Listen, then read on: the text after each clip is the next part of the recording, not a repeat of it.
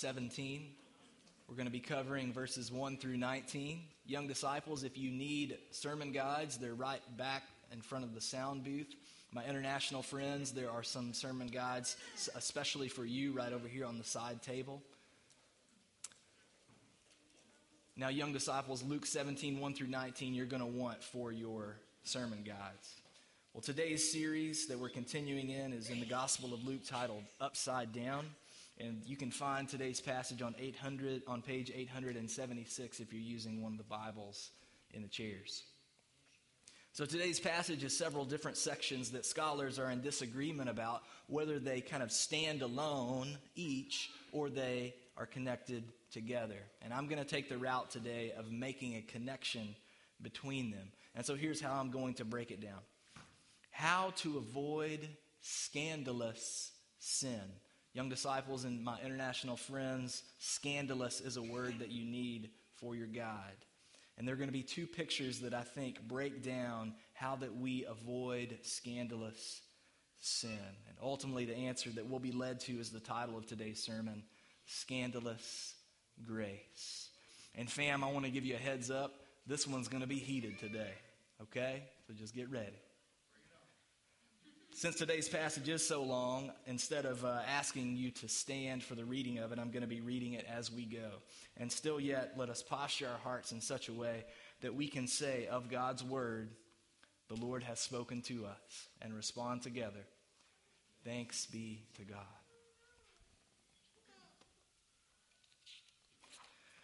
So this week, I kind of started hyperventilating a little bit, okay? It was like, okay, what's going on? This feels familiar. What is this? Well, I think it was just a little taste of back in 2020. Now, I'm not on social media very much, but I do post on Twitter because of my writing for the Upstream Collective. And what began to invade my feed, even though it's usually all missions concentrated, was things like this. A QAnon rally that invoked the name of Jesus to anoint Donald Trump against his trash opponents. Also, an announcement by Hillary Clinton that right-wing extremists, including the Supreme Court, have already stolen the next presidential election.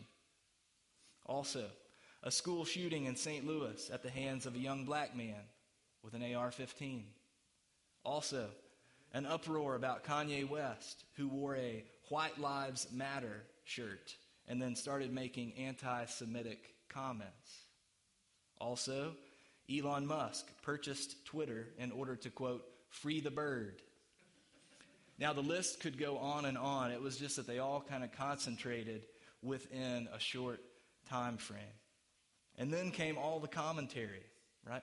Rally to this leader, to this cause, to this group, to this opinion. Put your faith in someone or something. And it was a reminder that we are still in the midst of a moral convulsion. A moral convulsion where all the old moral lines got erased and the new lines have yet to be redrawn. And so all of us have our heads on a swivel like I did yesterday at Holiday World with three of my daughters, just like, where are you? What do you think about that? Oh, are you in that group or am I over here? Oh, you know what I'm saying? Anybody hyperventilating a little bit with me yet? We're going back to that. Okay. Now, why in the world am I starting a sermon this way? Opinions. And so I'm bringing in these things because I see connected to this passage. After addressing the Pharisees for a big chunk of chapter 16, Jesus turns back to his primary audience, the disciples that he's shepherding. And probably in light of how the Pharisees, that is the trusted spiritual leaders of the day, were leading people astray, Jesus starts his discourse by addressing how to not be like them. In other words, how to avoid scandalous sin. Now, this is the foundational theme that I think pulls the ensuing sections together. And it begins in verse 1. And he said to his disciples, temptations to sin are sure to come, but woe to the one through whom they come. It would be better for him if a millstone were hung around his neck and he were cast into the sea than that he should cause one of these little ones to sin. Now, in order to understand what Jesus is referring to here, I think we need to unpack the word that he uses that we translate temptations to sin. It comes from the Greek word scandalizo, which carries the literal sense of a bait stick on a trap. That is the thing that triggers it to close. And it's also sometimes translated as a cause for stumbling. And so this is where we get the word scandalous. It is sin that is scandalous, so terrible that it causes others to stumble. It leads them astray. And not just any others, but specifically, Jesus says, one of these little ones, just one, led astray. Now, who does this refer to? Well, perhaps it could be literal little ones, like children.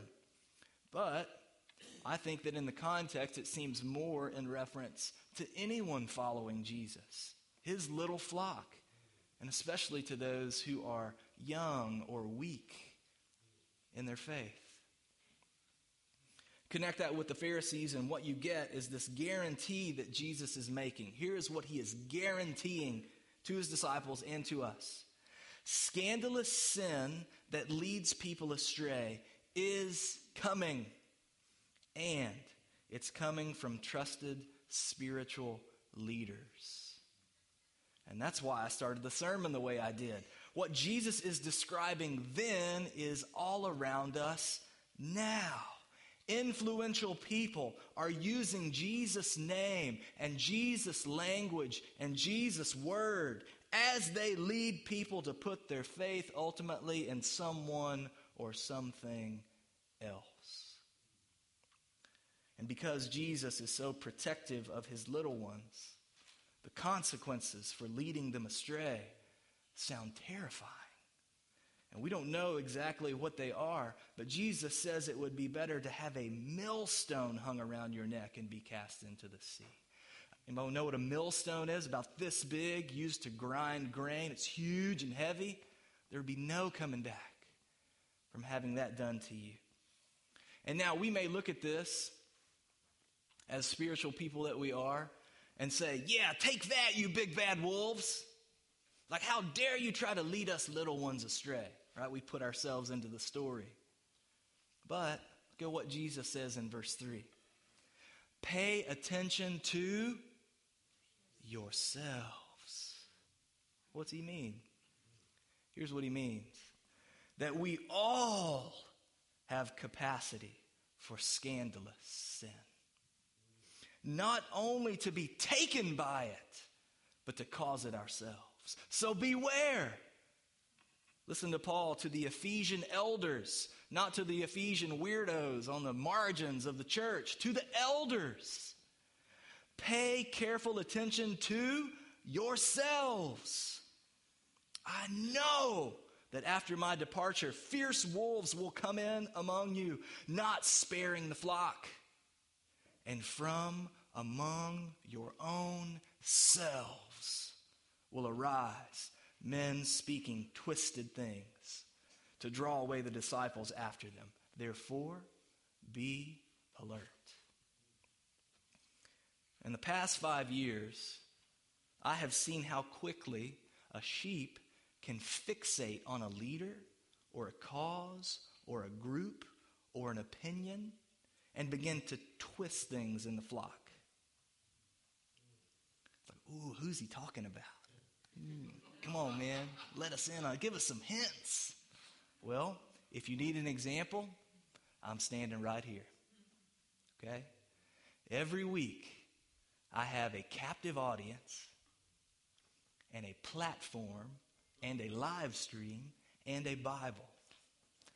Imagine how easy it is for me to get away from what God wants me to say to his people and throw in there a little bit of what I would kind of like to say to these people.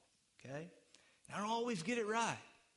And so I want you to consider how easy it is to take something you are uniquely passionate about and then hold it as a standard for others to be faithful Christians. All right? Think about this in terms of our doctrinal framework as a church. I want to put it up here so that you can see it. On the one end of the spectrum, you have orthodoxy. These are the beliefs that we consider essential to Christian faith, as well as to membership at Antioch. These are, for example, our statement of beliefs. And then on the other end of the spectrum, you have what we've titled preference. These are tertiary beliefs that are not essential to Christian faith, nor membership at Antioch. Some examples would be political affiliation, or the minutia that goes down into political perspective, or eschatology, that is how you think the end times are actually going to work out, or the responsible use of alcohol. You have in one church teetotalers and those who can enjoy a good bourbon responsibly. And then you also have children's education. That's a topic that we got people in kids in public school, people in private school, people in homeschool. You're not going to hear from us, hey, you need to do one or the other in order to be a faithful Christian. And then somewhere in the middle, we've discovered kind of a third category that we didn't realize was there, and it is called fellowship. And these are convictions that are not essential to Christian faith, but that we do hold and teach as pastors, and we ask our members to submit to them even if they hold different convictions. So let me give you some examples. One would be Reformed theology. Now, that's not hyper-Calvinism, okay? That's not us, holding the doctrines of grace in one hand and the Bible in the other, okay? But it is an influence of a particular angle of theology. Or baptism by immersion, or expository preaching, church discipline. We don't shun anyone here. Church discipline is meant to be a restorative process for someone who is going astray, but we do practice it. And then continuationism would be another example. That is, we believe that the Holy Spirit's still around, and he still works in powerful ways. Okay? Now, imagine how tempting it is to move something from one part of the spectrum to another. So, something that is in the essential category move to non-essential. You say the Bible is trustworthy. I don't really feel comfortable with that anymore, so I'm going to say it's not trustworthy. And then things begin to be twisted in the flock. When you're discussing the Word of God in family group, you go, yeah, that part, I don't really think it belongs in the canon of Scripture, or whatever. Okay? Or how easy it is to move something from non-essential to essential. You can put anything here, right? Hey, I have a high opinion of homeschooling. I'm going to move it to a matter of fellowship. Or I think to be a faithful Christian in our cultural moment, you need to fight for your Second Amendment rights. It's okay, I understand that you're passionate about that, but you can't move it into another category and be in good relationship with your brothers and sisters. We've not said that's a matter of orthodoxy. It's not even a matter of fellowship. Okay? So, then left without accountability, doing this switching of categories can easily lead to speaking twisted things and drawing others into it. And this is not to say, this is not to say that you can't be passionate about something in the life of the church. It's just that you can't hold it over fellow members as a standard for orthodoxy or fellowship. And that's why Jesus doesn't just warn us about it, but he tells us how to avoid it. He continues in verse 3, if your brother sins, rebuke him. And if he repents, forgive him. And if he sins against you 7 times in the day and turns to you 7 times saying, I repent, you must forgive him. So what's he saying here? Basically, help each other, right? Little flock, fight for each other, not against each other. And what are our weapons to do this? Something far more powerful than any leader or group or cause or opinion has. Cruciform love. Do you know that word cruciform? It means cross-shaped. It reflects the love that we experience through Jesus on the cross. It's a love that's so divine that it does three things. And young disciples, you want to write these down for your sermon guides. It rebukes, it repents, and it forgives. Now let's go through each of those one at a time. Rebuke. This is a word that means to verbally correct. To love someone so much that you're willing to say something when they're going astray. Now, there may be some of you in the room who are like, sign me up for that. Is there like a position in the church I can have? Like the lead rebuker? Like, oh man, sign me up. Listen, we're going to get to you later, okay? That's you. Others of you, you would rather eat worms than to go rebuke someone. And I'm with you in that category, all right? We usually consider ourselves extra gracious, don't we? Because when people sin against us, we just eat it. We eat it like worms. There they go. But in reality, it may not actually be a surplus of grace that we have so much as a lack of love. You see, this is the upside down nature of cruciform love. When you are hurt by the sin of another, that is a burden that's already laid upon you. You have the added burden of going to confront that person, knowing that it might lead to more hurt for you. And you might be really able to forgive and forget without ever having a conversation with them. But then that leaves the offender completely blind to their offense. And that's just selfishness on your part. So instead, rebuke. You know someone who's been rebuking me for 10 years and he's still my friend? Robbie Googe. And it's not like, you're picturing in your head this like moment where he sits down and opens his Bible, and goes through passages and just then like hammers me. No, it's in the course of our relationship. In fact, one time I'll give you an example. I was literally saying to Robbie, I want us to have the kind of relationship where you can call me out. Okay? I need that as I'm a leader up in front of people, this example to people. And I have all these blind spots. You know what he said to me? He said, that's really hard when you get all up in your feels. Because I'm an emotional guy, And when I get all up in my feels and you try to rebuke me, I'm going to pout.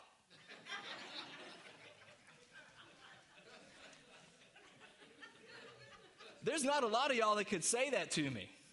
But Robbie could. Why? Because we have a deep, intentional gospel relationship. And I need that. And it hurt when he said it. But I knew it was true. And I came around to it. Okay? That's what I'm talking about. Having those kind of relationships. You need that in your life. The second one is repent. Now, this is a word that means to turn around, to go in the opposite direction of the sin. And repenting in response to a rebuke is a really hard thing, isn't it? I just admitted that to you. Getting rebuked can feel embarrassing, infuriating, and confusing, even if it's from someone you trust and who does it in a humble posture. So just imagine when rebuke comes from someone that you don't trust, or someone who does it in a foolish way, or someone who is downright wrong about what they're rebuking you over. Let me give you an example. I think I've told y'all this one before, but when I lived overseas, I had a female colleague, and a man began stalking her. And one night that man called her while I was with her, and so I said, I'll take your phone. And I got on the phone and said, this is her brother in Christ. Don't get so spiritual. I wasn't lying. I said, this is her brother. And I told him to leave her alone in some very choice ways. And he threatened her in a very scary way. And I lost it. And I told him what he could do with himself. And if I ever found him, what I would do with him. Now, put the phone down. I'm sweating, red face. You can imagine if you were in the situation. Don't be so spiritual. Come on. And there was a young guy on a short-term visit who was in college. And in the quiet awkwardness of that moment, I hear a noise that sounded like this. Very, very gentle. Okay? flip, flip, flip, flip, flip. Opens to Proverbs. He says, Brad, I need to tell you something. This is in front of everybody. The anger of man does not produce the righteousness of God.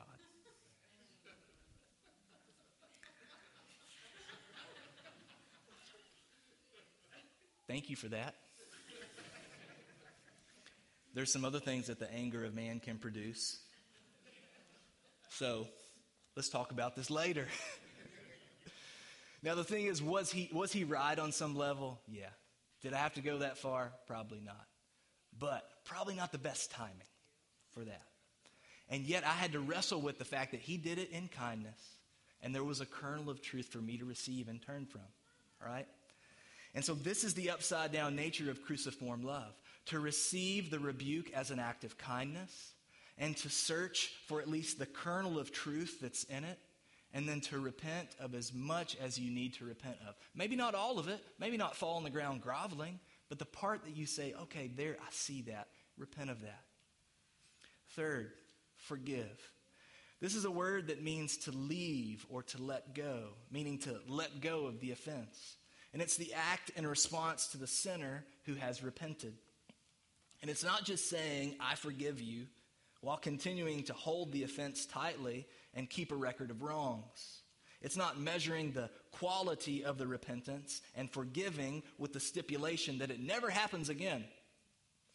This is the upside-down nature of cruciform love.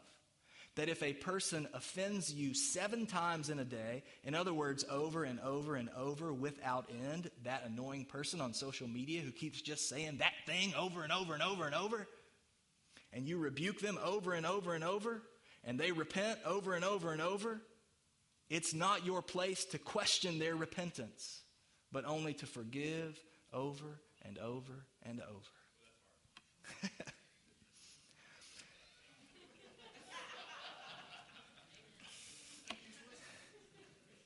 Here's what I'm about to say, Aaron. I'm not saying this because you said that, but here it is. If you are really listening and thinking about what I just said and what this means in your life and in the life of a messy church in a cultural moment that makes for constant friction about everything, then you would be responding right now the way that Aaron did and the way that the apostles did in verse 5. Look at what they say. Increase our faith. Like, this is a really spiritual way of saying, what the? There is no way we can do this. Like, Lord, help us. Who can love like this? Where in the world do you see love like this? It's simply not humanly possible. Try to manufacture a space that does these things without cruciform love, nor the power that fuels it, and it will devour itself. The first step in seeing this actually come to fruition is losing our faith in ourselves. Instead, Jesus says this in verse 6. And the Lord said, if you had faith like a grain of mustard seed, you could say to this mulberry tree, be uprooted and planted in the sea, and it would obey you. Now, it was believed that a mulberry tree could have the lifespan of 600 years. And so that would make for a massive root system. And so what's Jesus saying here? It's like saying, go ahead and muster all your strength, and you won't even budge that tree. But place the tiniest grain of faith in Jesus, and the whole tree will extract in an instant. In other words, it's not about the amount of your faith, but the object of your faith. Not how much you have, but who you place it upon.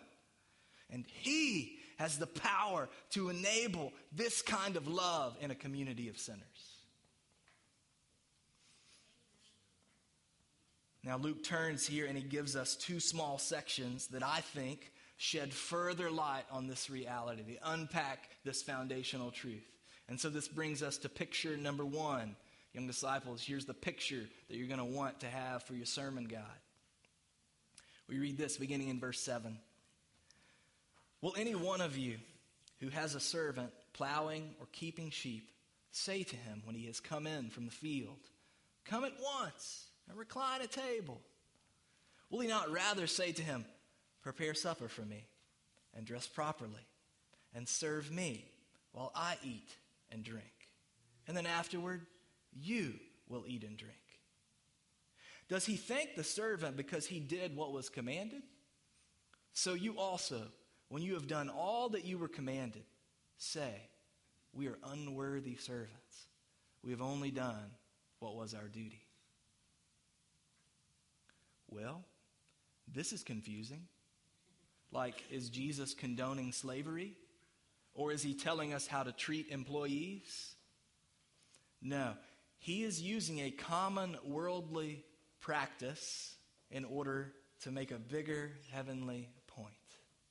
Simply put, when a servant did his or her duty, they weren't thanked profusely as if they did something extraordinary. They did not gain some greater standing for themselves because they went above and beyond. In fact, they didn't even set the standard for faithfulness, did they? The master did. Therefore, they should be humbled before the master. In other words, Jesus, it's kind of like he's asking someone who is expecting praise for themselves, "Okay, who do you think you are?" Not like in the way that we say that's mean, but in the way that's meant to make you reflect. Right now, like, who do you think you are? And so the application here is, you are like the servants of God, and God is like the master. And even if you think you have kept all his commands, and you've avoided scandalous sin, should you not be humble before your master instead of placing so much faith in yourself? Romans chapter 2 captures this in a way that's just perfect. Listen to it. "But if you call yourself a Jew and rely on the law and boast in God and know his will and approve what is excellent, because you are instructed from the law, and if you are sure that you yourself are a guide to the blind, a light to those who are in darkness, an instructor of the foolish, a teacher of children, having in the law the embodiment of knowledge and truth, you then who teach others, do you not teach yourself? While you preach against stealing, do you steal? You who say that one must not commit adultery, do you commit adultery? You who abhor idols, do you rob temples? You who boast in the law, dishonor God by breaking the law. For, as it is written, the name of God is blasphemed among the Gentiles because of you." You know what this is referring to? Scandalous sin. The people who have all the answers and are completely self-assured over and against all others. Ironically, these are the ones whom we should question the quality of their Christian faith. Because they think they are a guide to the blind, they are convinced that they have a special standing with the master, and their lack of cruciform love twists things in the flock. Okay? And y'all, I get it from all sides, and I've participated in it myself. You got it on the one extreme, a group who's so concerned with what's happening in culture that they just see wokeism underneath every rock and around every corner of the church.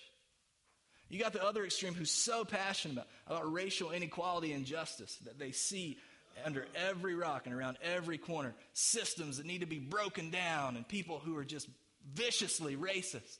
It's like, okay, I'm glad you're passionate about those things, but like, who do you think you are? Like, as you take this posture, who do you think you are? That you can shut down your brothers and sisters in Christ and be such a guide to all them who are blind. And so, let me give you an example that follows up from earlier. These are often the people who take Jesus' command to rebuke and they turn it into a posture and a platform, like it's an official position in the church. Now, these are your cultural commentators, your truth tellers, your whistleblowers. And when you're in a conversation with them, you know it because you walk delicately because you don't want to get rebuked, right? Oh, I don't want to go to that conversation. I don't want to talk about this because it's just going to be like a slap in the face, because there's no prayerful consideration and there's no being weighed down with a burden of love for another. It just, boom, hits you. And now, for those of you who are not afraid of rebuking and speaking the truth in love to someone, I'm not telling you to be quiet. I'm not talking to you about this right now. We need you. Don't shut down. I'm talking about those who take this on as a full-time posture. And listen, friends, any of us can become this person when we get up on our high horse about an issue, can't we? We can. And so Jesus says to us, who do you think you are? Reflect on this. We are unworthy servants. At best, we have only done what was our duty. And so, the application, be humble. Be humble. And then to build on this, Luke gives picture number 2. Here's what you're going to need, young disciples. We read this beginning in verse 11. On the way to Jerusalem, he was passing along between Samaria and Galilee. And as he entered a village, he was met by 10 lepers who stood at a distance and lifted up their voices, saying, Jesus, Master, have mercy on us. And when he saw them, he said to them, Go and show yourselves to the priests. And as they went, they were cleansed. And then one of them, when he saw that he was healed, turned back, praising God with a loud voice, and he fell on his face at Jesus' feet, giving him thanks. Now, according to the Old Testament, lepers were commanded to keep their distance from the community in order to not spread that disease to others. And it also, however, gave provision for them to be freed from this ostracism if it was proved that their leprosy was gone. And so in that case, they would go to the priest, who would inspect them, and then they would make an offering to the Lord and be pronounced clean. And so when Jesus says, go show yourselves to the priests, he's saying, your leprosy is as good as healed. Go.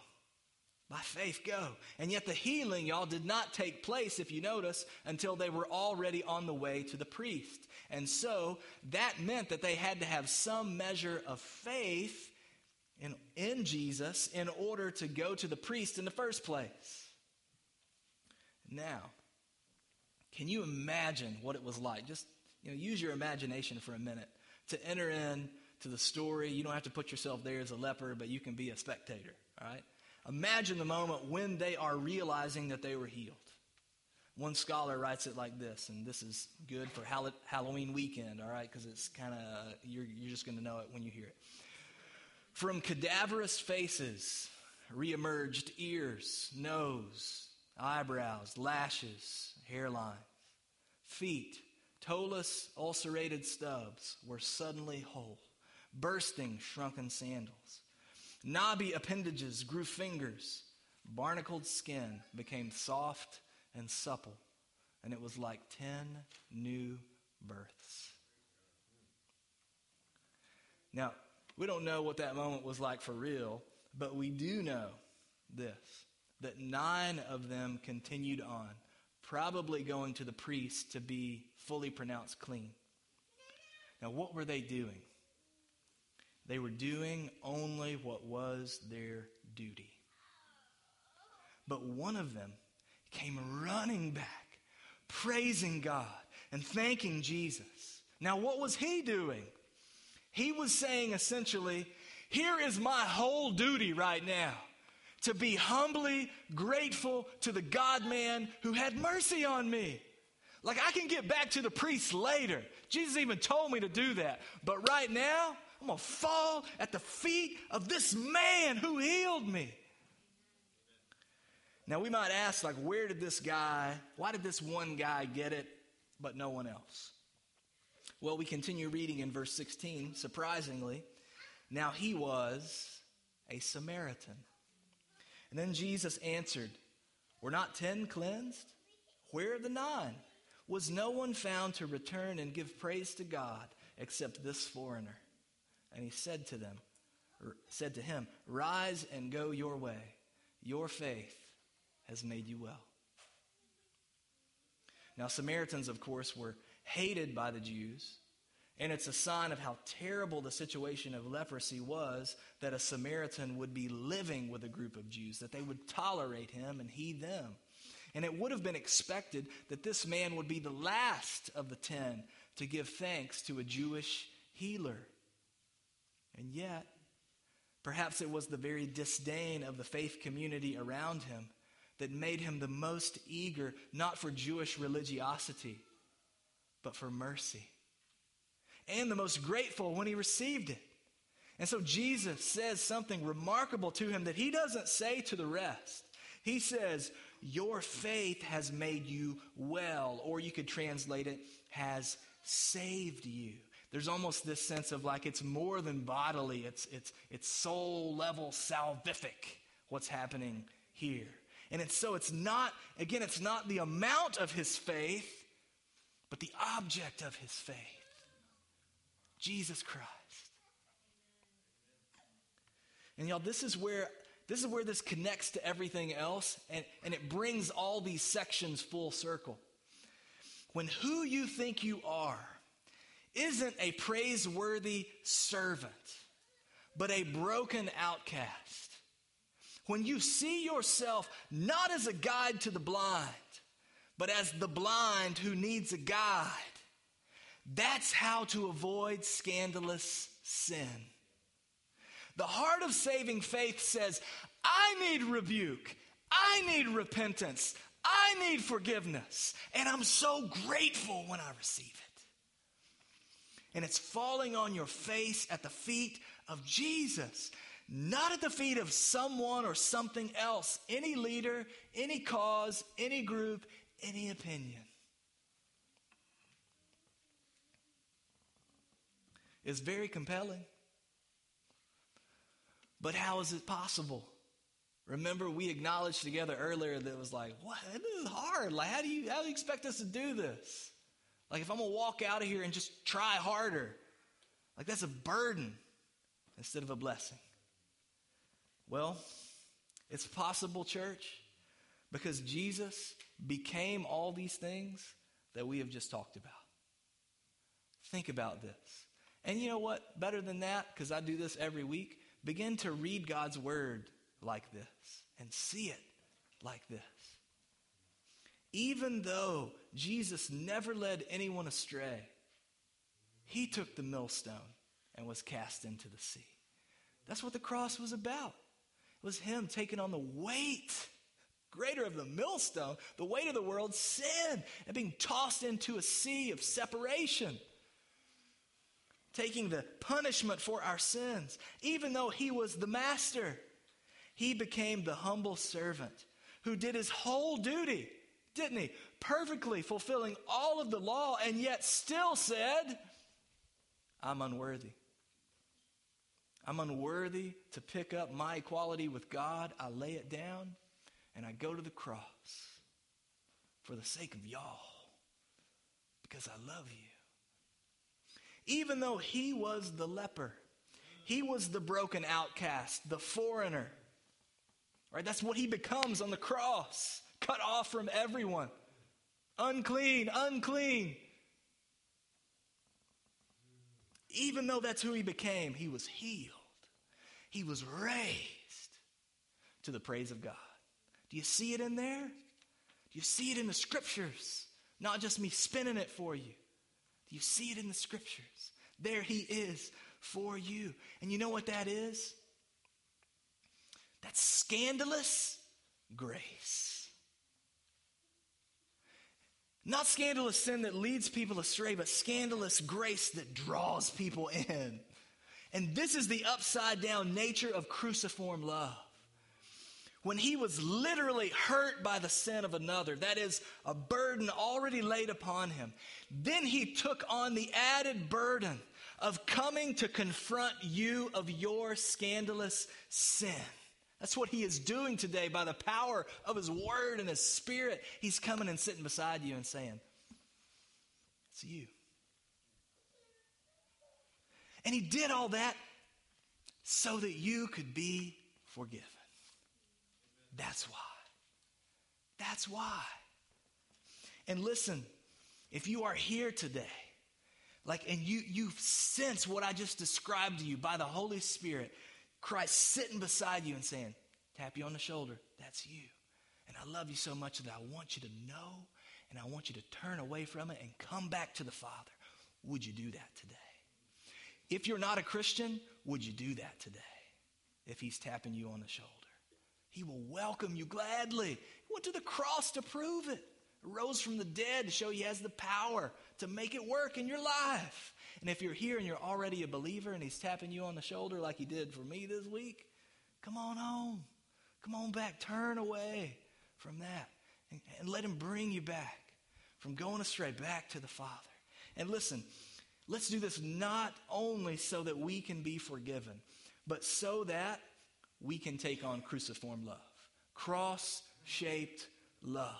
So that in the context of this community, we can be people who rebuke and repent and forgive and work through all those messy things together in order to show love to one another.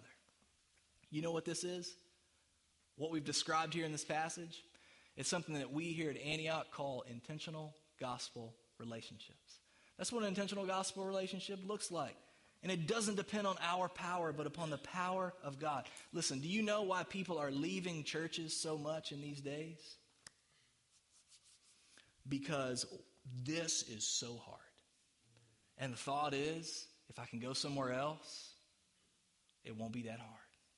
Or I won't have to go deep. I can just move in, attend, and move back out. And I can avoid those things that are so hard. And God's saying, I'm inviting you to something so much better.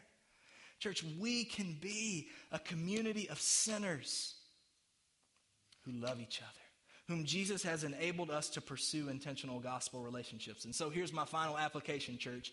In the days ahead, in the next 2 years that are going to lead up to another presidential election where we all lose our minds over things, we are going to need each other. Fight for each other, not against each other. And this table in front of me, that is where we come every Sunday, laying aside every leader, cause, group, or opinion. And we say, this is what we need most. Right here is our Master, our Savior. On the night that Jesus was betrayed, he took bread, and after blessing it, he broke it. He said, this is my body, which is broken for you. Eat this in remembrance of me. And likewise, he took a cup of wine, and after blessing it, he gave it to his disciples, and he said, this marks the new covenant in the shedding of my blood. And as often as you eat this bread and you drink from this cup, you're announcing the Lord's death until he returns. Today, church, we are announcing that Jesus took our scandalous sin so that we could receive his scandalous grace. Amen. So come to this table if you're a baptized believer. Come to this table and lay down whatever you were gripping hold of today that was giving you some sense of meaning in your life outside of Christ. Come, break off the bread, dip it in the juice, take it. Say, I need it. That's what I say when I go over here. I say, amen, I need it. And if you're here today and you're not a baptized believer, don't take this. Don't pretend. Instead of coming up here, come to the back and talk to one of us in the back who will help you put your faith in Jesus. Or where you're sitting in the chair right now, if you feel him tapping you on the shoulder, just turn to him in your heart and say, I want to follow you. I don't want my old life anymore. I want the life that you have to offer, and only you can offer it. There'll be folks in the back to pray with anyone who has any other need going on in your lives. Church, let's pray. Father, we bow before you.